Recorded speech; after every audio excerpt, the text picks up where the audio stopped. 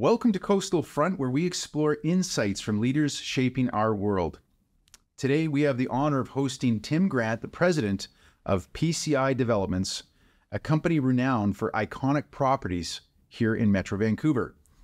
Tim recently made a mark on Van Meg's 2023 Power 50 list, securing 35th position alongside former Coastal Front guest Ryan Beatty. With a legacy spanning over 40 years in Metro Vancouver, PCI Developments has been the creative force behind more than 70 distinctive properties. PCI has pioneered projects including Burrard Landing, where of course the famous Vancouver Convention Center is located, the Infinity Building, where you can find Sport Check near Robson Square, Black and Blue and Coast Restaurant buildings on Alberni Street, Great Northern Way, with the iconic Nemesis Coffee Building, that red curved roof, and Marine Gateway on Cambie Street, cross-secting with Southwest Marine Drive. Currently, their innovative pursuits continue with major projects like the Granville Broadway Corridor, Marine Gateway 2, and Ontario and 4th. In this episode, we're going to discuss transit-orientated housing, rental housing solutions, and we'll take a look at housing supply and affordability from the lens of a developer. Tim, it's a pleasure to have you on to Coastal Front. Thanks for coming on today. Thank you for having me. So before we get into those hot topics of transit-oriented housing and purpose-built rental housing, for the listeners and viewers who might not be familiar with the PCI brand or PCI development, can you tell us a little bit more about your company? Yeah, well, thank you. And so we're at PCI. I think we're maybe most known for the orange signs. We're probably not great on marketing, but we're good at getting signs up, and they've got the very distinctive orange. So you hopefully see some of those around the region. We were founded in 1982. My dad, with a group of partners, founded the company in 1982. So being over 40 years in our business, focused in Vancouver, I think that's something we're really proud of. And I think a big focus for us is mixed use, and maybe different than some of our peers in the industry. Approximately 50% of what we do is commercial, 50% is residential, which, in the Vancouver marketplace, condo housing is predominantly most of what we know about with our developers. So I think that's an element, and the ability to mix those uses where we can, particularly on transit, is a big focus for us. I have noticed that when looking at your portfolio, and I love mixed-use buildings. There's something really attractive about them, and I'm assuming there's got to be some core sort of community benefits too for having mixed-use buildings. Do you want to quickly touch on why mixed use is of interest to PCI, why you guys have chosen to kind of specialize in that space, or you maybe have an interest in it? I think it goes back to probably mid-90s, late 90s, in that a rapidly urbanizing city like Vancouver, the opportunity for mixed use, and I think the attraction for mixed use to people, particularly in the downtown, and maybe learning from some of the things that our team had seen in places like Hong Kong, and feeling that was where the world was going to be going. And that's really been a big focus for us the last 25 years. At that time, things like sustainability maybe weren't noted as the big benefits. I think certainly that's generally accepted today, that enables us to achieve a lot of our sustainability goals. I think it's creating vibrancy and energy that people want to be a part of. So I think mixed use is really what makes our cities great, and where people want to be. Yeah, I agree. Now, obviously, for my introduction, you guys have a long history of some really iconic buildings here in Vancouver, but you've also got projects in play right now in various stages. Are there any particular projects, one or two, that you can speak about that you're very excited about? I think where we are today, housing is I think top of mind for everybody, and commercial is a big part of what we do. Obviously the office world is a bit in flux right now. We are still very committed to building office space where we can, and I think we're very optimistic in terms of what the world looks like. Although the office market is going to be different than maybe the way it was 10 years ago, but we certainly think there's real opportunity there. But I think today rental housing is really top of mind for everybody. We have over 3,000 rental units under construction or under application in the city of Vancouver, a large portion of which are in close proximity to transit. And then we've got another over 1,000 units, again, under construction or under application in two municipalities, Port Moody and our big project in Surrey, King George Hub at King George Station. And I think that that element, that opportunity for scale on transit is something we're really excited about. Okay, great. Well, we might be able to revisit those as we get into some of these topics questions around transit-oriented housing and rental purpose-built housing. One of the things I want to ask you about is Warrington PCI. What is that? That's our sister company, and so they're a property manager, and we're very proud that they are the largest commercial property manager in the province. And Really? yeah, so anybody that has some commercial property management needs, we know that the team at WPM would love to talk to them. Okay. So, And they manage a lot of our completed developments, and we think that opportunity to kind of be with them through the operation of the buildings is really important. what when you say completed developments, what would you when you look at the total history of 40 years, do you ever kind of calculate like how many square feet or how many units you've built? I don't even know how you would describe that metric. Well, and going back to the bad marketers, I think a lot of people have that metric or that square footage available. We think it's somewhere over 8 million square feet. Wow. And I think the bigger thing is if you were to sit around with the team, I think everybody gets a very personal relationship with the projects.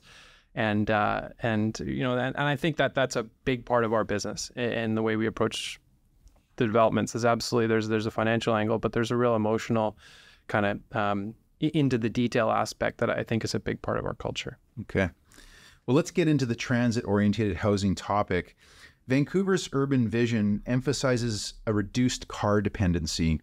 While developers like PCI aim to contribute to this vision through transit-oriented developments, they often face significant hurdles due to local government approvals and policies. And obviously, you know, not exclusively for PCI. So something you hear from a lot of real estate developers here in Vancouver is the challenges of working with government, largely municipal or local government. How does PCI Developments approach a transit-oriented project? I know it's kind of a broad question, but do you have a particular approach you take to this? Well, I think one of the things that's interesting and unique about transit, particularly in a region like ours that is a relatively strong user of transit, and I think that's being shown coming out of COVID. I believe Metro Vancouver is number 1 or number 2 in terms of a return to transit use. And I think that's a good indicator of how important transit is in our region. Mm-hmm. You're dealing with a public interest in that infrastructure. You're dealing with a senior government interest in that infrastructure. So it's adding additional stakeholders, and I think it's adding additional expectations in terms of what those projects are ultimately going to look like. And so that there's some opportunity there. You know, we look at what has happened with South Granville Station, for example, that I think the community resoundingly felt that there was a need for more than just what was provided under the old zoning there. And that was something the provincial government was behind, the city ultimately got behind, and I think that's a really good example. You know, the other side is that there's an accountability to those projects, that if you don't deliver, you need to be optimizing that infrastructure the best you can. And so we try to be very mindful of that too. So the South Granville project, let's use this as a good example. This is on the corner, I think it's the northeast corner of Burrard Street. Sorry, Granville Street and Broadway. Yep. Okay. So it used to be where the Royal Bank used to be there. People would know if there's a Royal Bank there. So how big of a project is that, and what's being built there? So what's being built there is there's going to be ground floor retail and the station entry to South Granville Station, which is unique in that we're delivering really the station box that the train is going to be connecting into at that corner. On the second floor, there's going to be a Loblaws City Market grocery store, which was a really important element that neighborhood, frankly, doesn't have. You know, kind of walking access to a first-run grocery store like that. Above that'll be 100,000 square feet of office. You know, and right now we don't have any tenants, so again, you know, that's a very prominent space and a good west side location. But and then above that is all rental housing, and 20% of those rental housing units will be secured for moderate income households. So it's about 240 units in total. And we think that's a really important opportunity, that there's height and there's density being offered by the city, but I think it's density that's really responsive to the needs of the city today. Wow. So theoretically, someone could actually live in that building, work in that building, and go grocery shopping in that building. Absolutely, and get on the train when they're going and visiting their friends. Yeah, no, okay. Exactly. That's the model user for sure. So it does seem like a real great model to work from. And one of the things that surprised me when we spoke before this interview was that there are other stations that don't have any kind of infrastructure built like this. It's literally just a station. What are your views on that?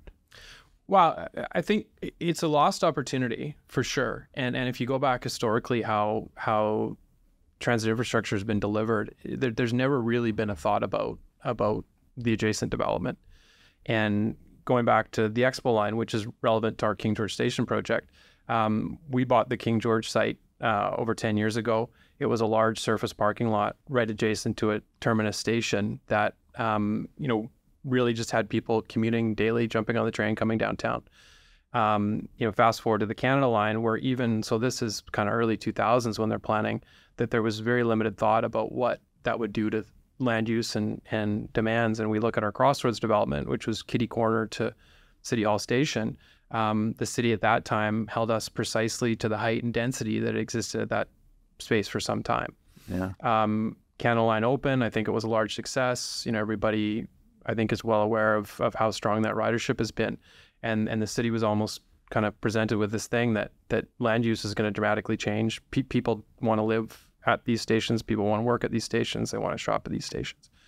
And so that led into our Marine Gateway project, where it was built as an integrated project after the fact. So, we've got a picture of us with our 6th level excavation right adjacent to an operating station, which I think was, very anxious times for everybody, but that's what had to be done with the opportunity that was presented by that station. Thankfully today with the Broadway Subway project, the city's been, I think, a bit more forward-looking in terms of what the Broadway Subway is going to do for land use.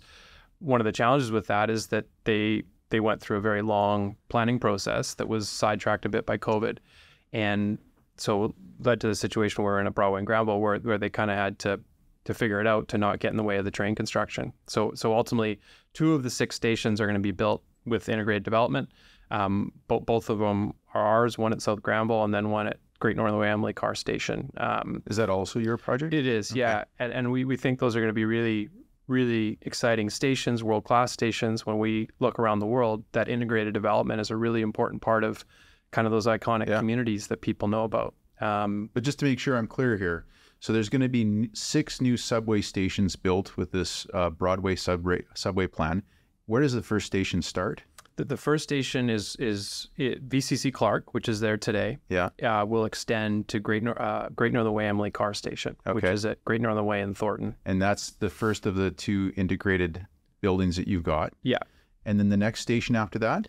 Main Street. So Main Street. Yeah, the Main Street station, which is being built by the province, kind of independent of any development. Okay. And then you move towards Broadway and Cambie, which will be tied in with the existing Canada Line station. Okay. And our Crossroads project. And then you go to Broadway and Laurel, which is VGH, and again being built independently by the province. Yeah. And then we go to Broadway and Granville, which will be ours and integrated. Yeah. And then all the way out to the current terminus, which is Broadway and Arbutus. Okay. And Broadway and Arbutus is really interesting because hopefully that's kind of a short-term terminus, because I think we'd all hope that it's going to get out to UBC. Yeah. It should get out to UBC soon. Of course. Yeah. It's crazy not to. Yeah.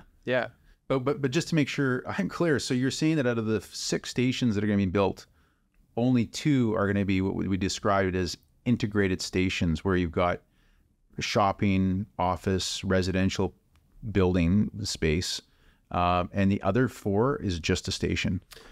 Yes, and there'd be provisions for like what we did at Marine Gateway, where the developer could come in after the fact and try and integrate it, which is challenging, particularly in a constrained urban environment. So I think. So, I mean, I'm going to say it because you may not want to, but I'm going to say this seems like a foolish approach to things. Like, I mean, when you described to me your Marine Gateway, like, I'm glad you guys pulled that off, and it's a beautiful area. So, I mean, drive down there and it's a bustling little like mini village within the city. But the fact that you had to build it after the fact, imagine just engineering wise alone would be very challenging. So who's making, or who are the people who are not making the right decisions here? Is this municipal government that's making the call to let these buildings, these other 4 stations that don't have any integrated facilities carry on, or is it the province, or who's making the calls here? I think it's a combination of both. I think in the case of the Broadway subway, that the province's focus rightly is making sure they're delivering that really important infrastructure. And the city needs to catch up in terms of land use decisions. And I think increasingly there's an awareness of the need for those to be very closely coordinated. Mm-hmm. And I think I'm hopeful that projects like our South Granville one have really brought that to light. So I know that the city is really active on planning for the future UBC extension, trying to get ahead of it best they can with integrated development being a real goal. And I think that's what maybe people don't appreciate is that there's actually some really strong people at the city level and also the provincial level that are really working hard on transit and the importance of not only deliver that infrastructure, but the associated development. Yeah. And that's been really great in our world to see in probably the last 5 years that the focus and the expertise on those teams has really picked up, and they're very actively engaged with guys like us. Okay. Well, that's good. Well, you're being a lot more pleasant about it than I would be. I mean, as far as my critical view is concerned, I mean, to me, this concept of integrated buildings on each station is just like a no-brainer. I don't know, it's not rocket science. It makes sense. You've got a brand new major terminal being built. You should have shopping and office space, and I mean, maybe even industrial. I don't know, but I'm glad you guys are leading the way on that. You mentioned earlier about the crossroads, and my question was going to be around the lack of foresight when it comes to zoning. So it sounds to me like what you're saying is that back at that time, which would have gone back to probably 2006 or so. Yeah, right in there. Yeah. Not too bad on my time. Yeah, exactly. So, it was before it was built for the purpose of getting the line built to the airport for the Olympics. Yep. And so it sounds like what you were saying is at the time, the government of the time in 2006 wasn't willing to kind of like allow you to build higher and bigger with crossroads. So let's just be clear, this is where the Whole Foods is, and there's also a Royal Bank, I think, on the other end of that corner, and there was I think it was a Milestones that did a short life up above. And is there housing above that as well? There is. Okay. And anybody who wants to do kind of the real estate history of Vancouver, it's actually a really interesting example because it's kitty corner to what is going to be, call it outside of Waterfront Station, that the real hub of transit. It's got two connecting major lines now. Yeah. And we were precisely held to the height at that time at Broadway, so it's a relatively short building. How many floors is that building? It's the residential building. I believe is off Broadway is only about 4 stories.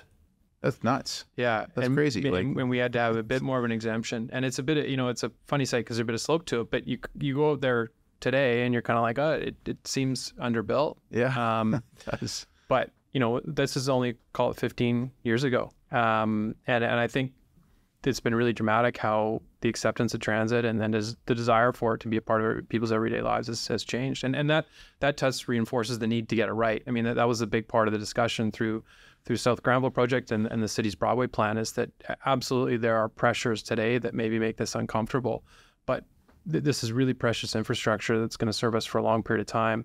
Yeah. You really got to make sure you get it right. You got to get it right. Absolutely. So with respect to that concept of, of lacking foresight, is there anything that you're dealing with here in Vancouver proper with respect to these projects or other ones you're working on, where you're banging your head against the wall going, man, these zoning bylaws in the city are not in tune with 2023 right now, that should get changed, and that maybe someone like Ken Sim, who's been on Coastal Front, know Ken quite well, would want to be hearing from a developer like yourself? Yeah, well, and we try to be very diplomatic, but there's no way around. I mean, the city approval process is way, way too slow. Yeah, and I think everybody knows that. I think so. It's not like you're the only guy saying that. Yeah, exactly, exactly. And I think one of the things that Mayor Sim's done really well is really put the pressure on it and be asking why. And our limited dealings with him and that party, there's been a lot of just, okay, why is it this way? Can we do it better? And I think if we were to encourage anything, I think it's just really focusing around that process. For the person probably not involved in it day to day, a lot of it would just seem crazy. I think there's a lot of opportunity for improvement there, which will lead to better outcomes. And I think even just, the cost of these projects alone would be helped significantly by improving the time, improving the approval certainties, which over time should help supply and in turn, hopefully stabilize our housing costs. Yeah, absolutely. Well, I read a report somewhere which suggested that, I'm going to throw out a number, you tell me if this is right or not, but something like 20% or 25% of the cost for a developer like PCI to go and build an integrated building on one of these stations is attributed just to local planning efforts and time delays of having to wait to get approvals. Is that a fair statement? Is it? I mean, it's certainly significant costs. I mean, the one that stands out to my mind also is called the fees and things like that. And I think various industry groups have done some studies, and somewhere between 30 and 35% of a housing unit is wrapped up in city fees and extractions. Mm-hmm. And that's a really these big number. In addition, you're including in this these what are called, I think, community contribution. What are they called? CACs? Yeah, in the city of Vancouver, they call them CACs, community amenity contributions. Community amenity contributions. Yeah, and it's development cost charges and all the various fees that we, application fees and water connection fees and all these things. So it does add up. It's a really significant element of it. But I mean, all that goes, if you're building housing, for example, I mean, that just gets passed on. I mean, it's either comes out of your pocket or it comes out of the home buyer's pocket, or a little bit of both. Yeah, exactly. I mean, everybody in this business, no matter how much they want to be committed to what they're building, they have to build something that's going to be worth more than it's going to cost to build. Right, of course. And so any of those things, ultimately leads to that. Yeah. It's one of the reasons why I love having guests like you on, is because the reason we've started Coastal Front in the first place is, culturally here in Canada, we seem to want to vilify success stories and people who are doing big things. And if they make a profit by doing it, good for them. That's my view, at least. I think it's great. And I think it encourages other young people to take a similar approach to take some risks, put some money on the table, and see what you can pull off. But of course, we do have a lot of people in our society here in Canada, and especially on what I like to describe as the hippie West Coast, where we almost get angry over people that the sort of the view of these developers, they're just profit focused first. And when I look at the work that you're doing, I mean, you mentioned this one project where it's a rental on Broadway and Granville. You've got a lot of rental housing there, much of which is going to be, what did you describe it as, below? The city calls it moderate income. Moderate income. Yeah. So can you maybe comment as to to help listeners? I mean, I know our listeners are probably aligned with you and I, but for those who may be a bit critical and go, "Oh, these developers are just in for make a buck." I mean, obviously, like you said, you've got to produce something that's worth more than it costs you to build. Otherwise, why would you do it? But can you maybe expand a little further to help address this myth that you guys are just profit driven only? Yeah. Well, and I think, to be honest, I think it's a fair comment in that we're in a housing environment that's extremely challenging. Mm-hmm. And I think not recently, but there was a period of time where the industry needed to work on some of the messaging about being aware of that and understanding the challenges. And I think we've crossed in a different space that I think everyone is recognizing that this is such a big issue, and there's a real renewed focus around rental housing, ideally opportunities for below market housing. So I think the industry in general has done a better job of trying to be responsive to those issues that are very real and facing our community. They're a huge constraint to our economy. I mean, that there's I think it's just the most pervasive issue we're dealing with right now. Mm-hmm. So I think that I think the opportunity for the industry to jump in and try and be a part of the solution is really important. I think you're seeing groups trying to do that. And in our world, that is really focused around rental housing. But I think some of the condo guys are also, mindful of opportunities to be help in that regard. So I think there's a real opportunity for the industry to be a part of it. I really hope that the powers that be in government, recognize that to address this issue, everybody has to be firing on all cylinders in building housing. Yes. It's not going to be a public housing exclusively solution. It's not going to be a private housing exclusively solution. Yeah. And we just, I think no matter what philosophy or ideology you approach it from, supply is a part of the solution. It might not be the 100%, but it's certainly a big part of the solution. I completely agree with what you're saying, Tim. I mean, to me, I'm a free market capitalist, and I just firmly believe that most things in life are solved by letting the market find its way. And what I see as being a big problem is we just haven't allowed both large developers like you, right down to the single family, single builder that's just doing one family home at a time, and everybody in between, just let these projects get approved. Maintain very high standards, because we don't want us to look like, some third world country, and we want to make sure that projects are completed with proper type housing that people can live in safely.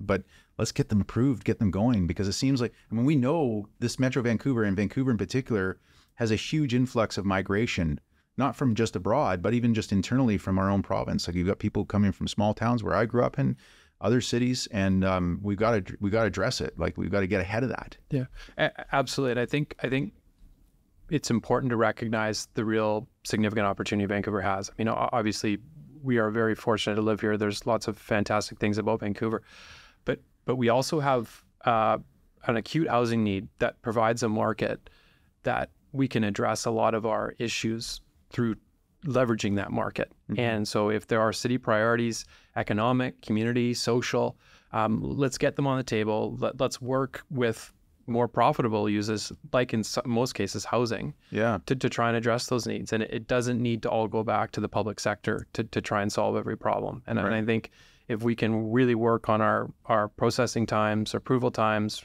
approval certainty, there's a real opportunity for the private sector to step in and try and continue to be part of the solution. And I think there's a lot of really good community attributes around the region that have been delivered in working closely with private development. In our little world, that's some of the station infrastructure, that's certainly some of the community facilities.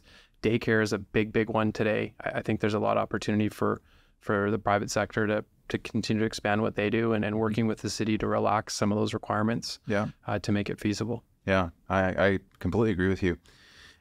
With respect to potential home buyers, is there any particular policies, either at the provincial or federal, but most likely at the municipal level, like very specific policy that you could see being changed that would make it a little easier for home buyers to get access to affordable housing in our city? Well, I think the one that we're dealing more with today is rental housing, and I think one of the reasons why that's really important is aside from the regular carrying cost of buying a home, the down payment is huge. And it's such a barrier, and I just don't think as a city we can be trying to be a vibrant, inclusive, economically supportive place with such a high barrier to housing. The other thing that the cities and the province talked about is things like the affordable home ownership program. So can you have housing that's maybe structured in a way that people can be working their way into?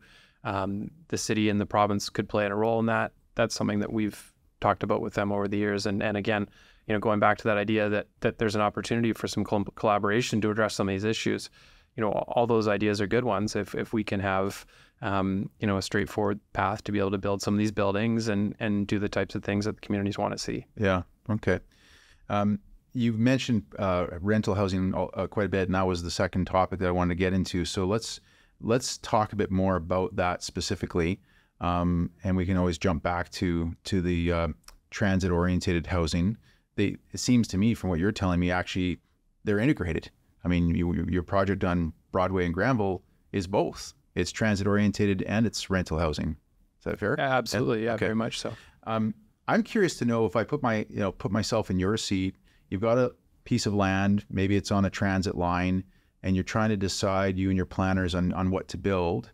I'm going to dumb this down to real simple. Like, we have an option to build a bunch of strata units, like condos that we can sell to the market, or we can build a bunch of rental housing that we can then, I guess, you sell it to like an insurance company or a pension fund, and then or you keep it yourselves and you rent it out. How do you kind of like make that decision? Like, what kind of goes into that decision-making process? Yeah, no, it's a really good question. I mean, I think condo development on a profit on cost basis is more lucrative. You have a cash event at the end of the project. It's relatively assured because you've done your pre-sales, but you have no continuing involvement in the income stream from that investment. Whereas rental housing, more probably your guys' world, from an institutional perspective, is a very attractive investment, or private capital or whatever that might be. So it's a stable, relatively low risk return, but it's a very low going in return. And so it takes a different investor profile for sure. The institutional investor in Canada, I think, is a big part of the opportunity of rental housing. Is in the last 10 years, coming out of the global financial crisis, that there's been a recognition of the potential for a stable, relatively low risk investment in rental housing, but particularly in Canada's major markets that were extremely undersupplied. And I think sometimes that institutional investor gets vilified in that rental housing conversation, which would be completely counterproductive to the role they do play in establishing more supply and a very high quality rental sector. Yeah. Are you seeing a shift at all in, say, the interest of institutional investors today with higher interest rates? Like, is that become a factor, both either negative or positive? I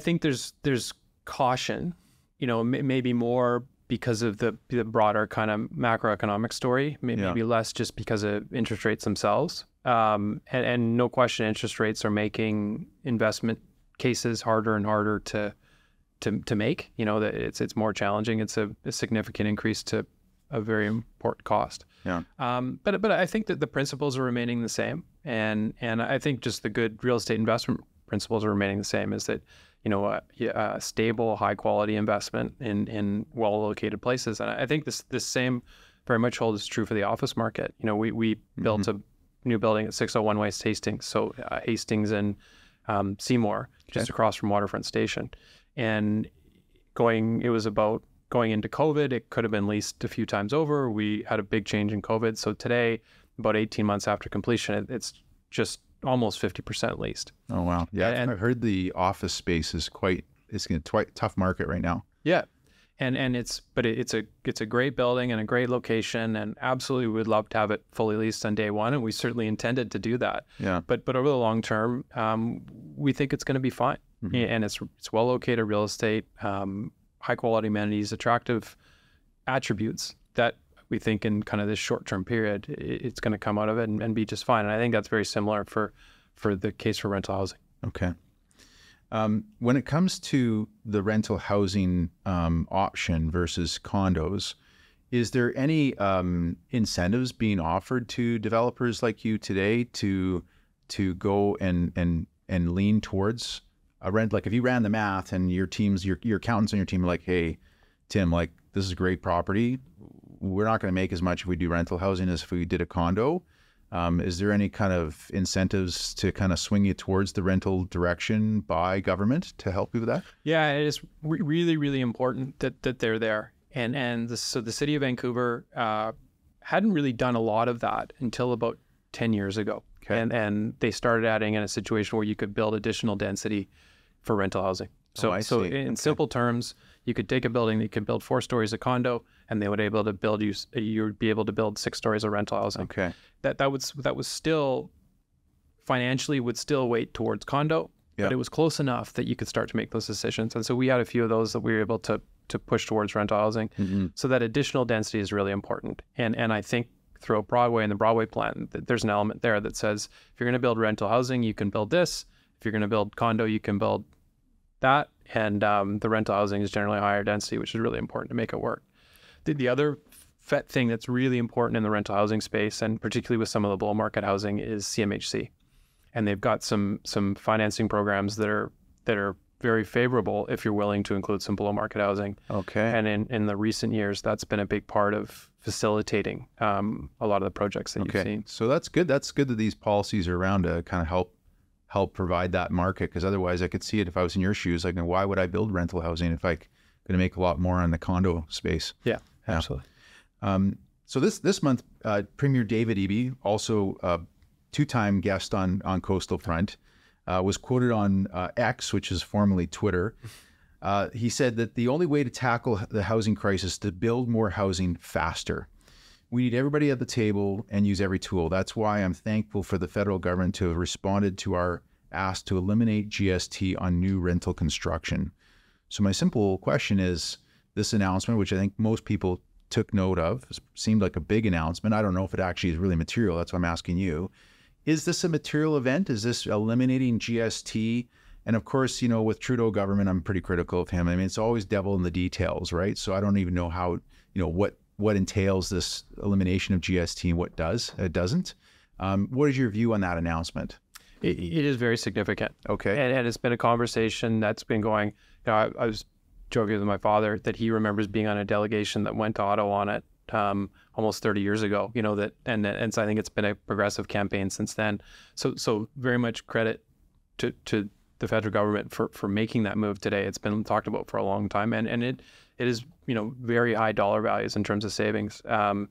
in our little world, we had a 55-unit rental apartment building on East Hastings at Boundary that was frankly infeasible to move forward. We really wanted to do it, but we were just a little bit offside on where we needed to be. This announcement changes that. So we're going to be able to get that project started in the next month or so. That's amazing. Yeah. And so that's just, and I think there's developers across the country that probably have a similar story. So yeah, no, I think it's definitely material.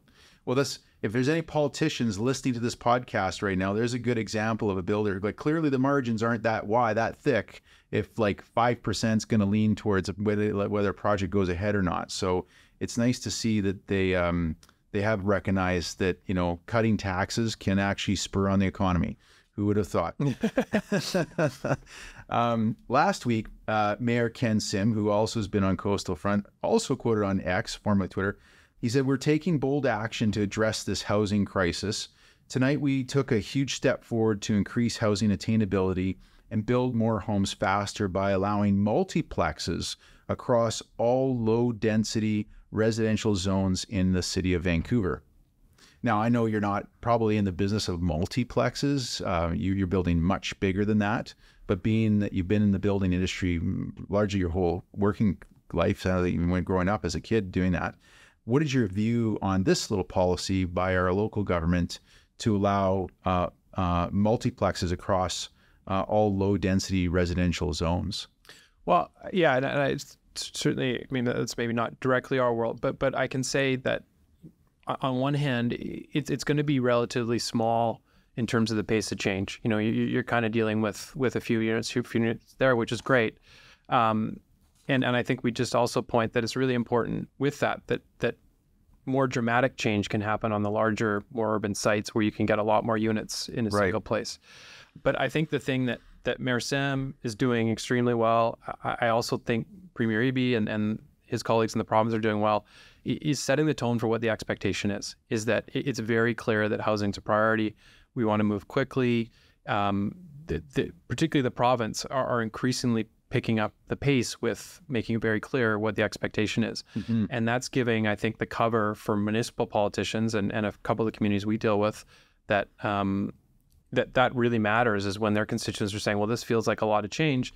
They can point to the province and be saying, no, like this is best practice. This is what we need to be doing. Yeah. And I really hope that the province and Mayor Sim and their group can keep that messaging up, because I do think that's making a difference and making its way through at the municipal staff level as well. Mm-hmm. Well, it seems to me that that's what we need to see happen, because I mean, you don't know what goes on behind closed doors per se, but like when I think of the messages you hear from both the federal Liberal and Conservative and NDP, I mean, they all say we need more housing. Provincially, they all say that. The BC United, David Eby and the NDP, and Ken Sim and the ABC Party. And it seems like this challenge sits inside the bureaucrats that run the actual city more than anything else. Yeah.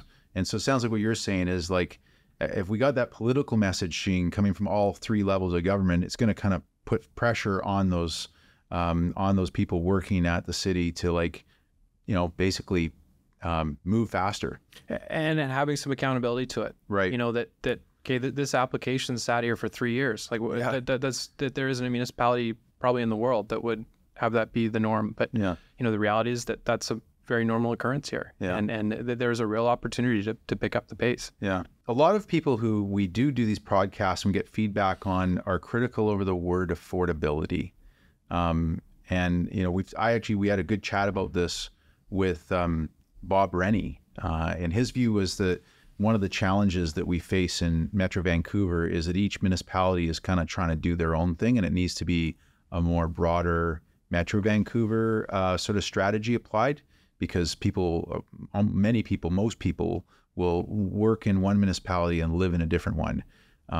Tim, one of the questions that I want to ask is about what is affordable housing, because, you know, when I talk to the young people who work for me, you know, these are people making anywhere from $70,000 to $100,000 a year. And as you said earlier, that you got to come up with this massive down payment. I mean, you know, even though the condo sector, as far as I understand, is kind of softened a bit here in downtown Vancouver, I mean, you're still looking at like north of $700,000 for a tiny little box.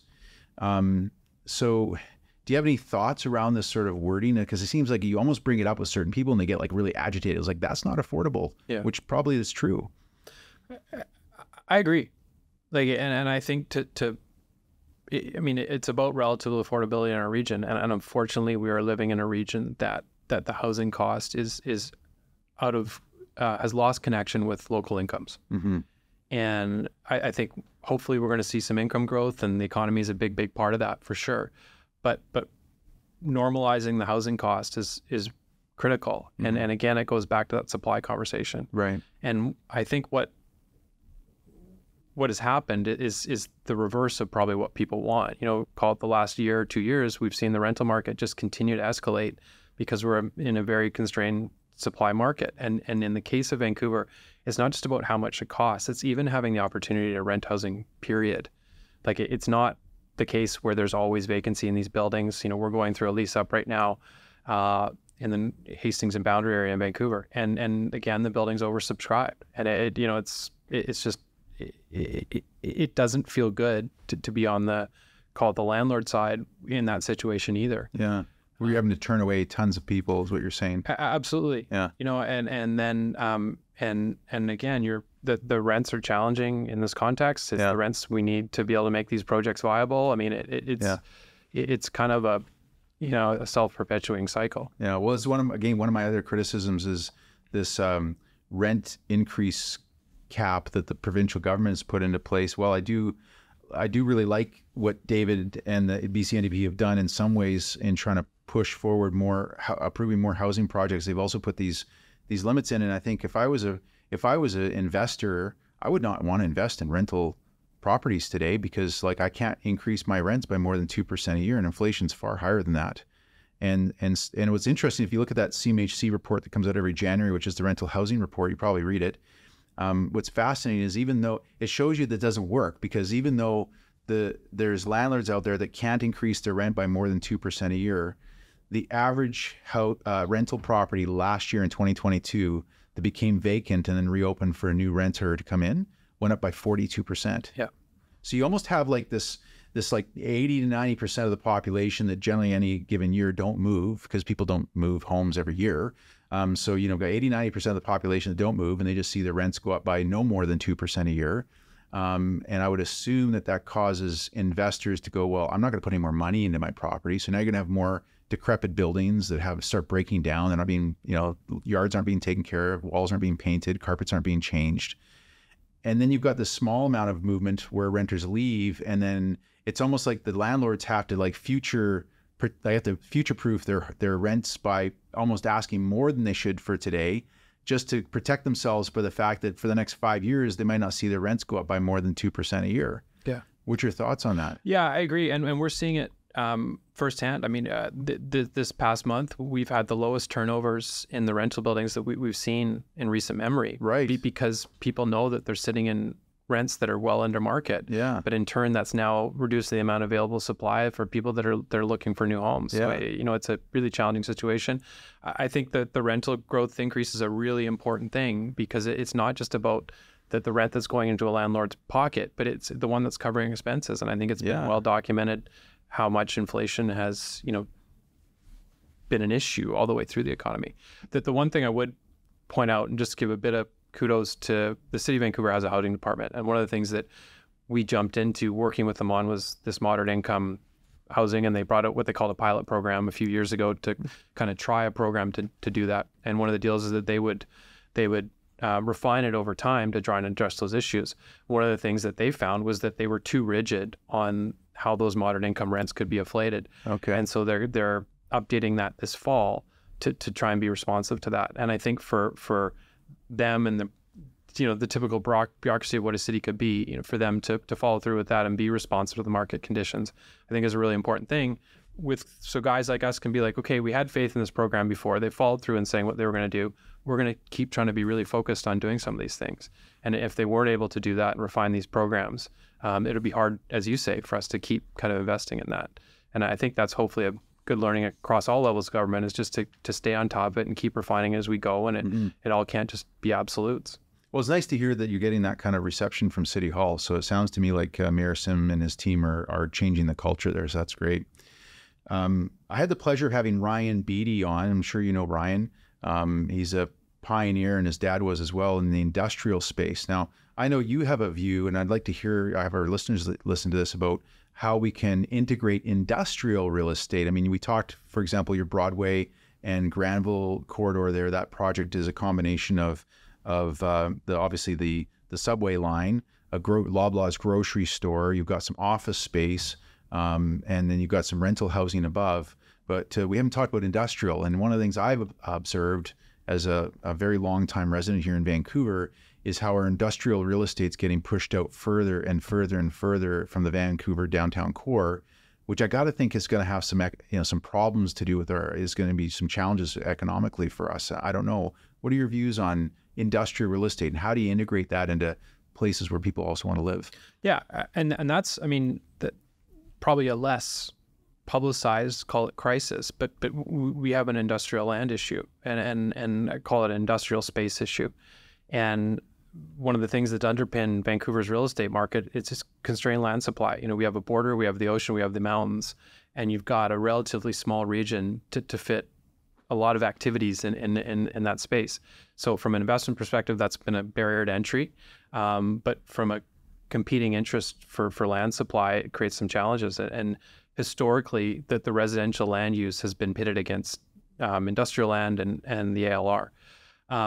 And then you add in transit, which typically gets put into industrial areas because of the railway corridors and things like that really changes that dynamic. Mm-hmm. So we believe there's a real opportunity to be thinking about them as complementary, not mutually exclusive. Mm-hmm. And the city of Vancouver particularly has been really focused on them being completely separated, and you can't have the two together for a long, long time. And we're hopeful that mindset's starting to shift, and that we don't really have a choice anymore. Our land has got to work hard, and there's a real opportunity to use the residential density to support the really high infrastructure requirement that industrial has. Mm-hmm. And, in a really specific example, there's 4 stations, transit stations in the city of Vancouver that up until the last year or so were precluded from residential uses by a regional growth strategy. Metro Vancouver has now updated that strategy. They pointed out that there's a real opportunity for housing, particularly rental housing at these stations, to be done in conjunction with the job space. And, we look at our Marine Gateway, we've got a big movie theater at Marine Gateway, so we call it Marine Gateway 2, very original idea. But right there at the Marine Drive station, we think there's a real opportunity to build a lot of industrial space, about 6 times what's there today, and then add in a really significant amount of rental housing and a large community amenity. And there's similar condition of BCC Clark Station, where we've got another development, and then there's other 2 throughout the regions that others are working on. I think that's a real opportunity. They're big sites to make a big move, and we just hopefully working with some of the industrial users are going to be able to change that discussion to recognize the real opportunity to have the 2 working together. Yeah, it's well said. I agree with you as well. Knowing that area, South Vancouver, I guess you could call it. You look at all that industrial area, and they're all sort of 1 or maybe 2-story buildings. They take up a lot of land. They're needed. Those industries are needed because that's the kind of nuts and bolts of our economy. But to kind of like give up all that extra space above those floors seems a little bit of a waste. Yeah, absolutely. And also the nature of that industrial job in the city of Vancouver is changing. And our aspirations around the green economy and tech and digital media, all those things, that's an element of it. Apparel is a big element of it. Distribution.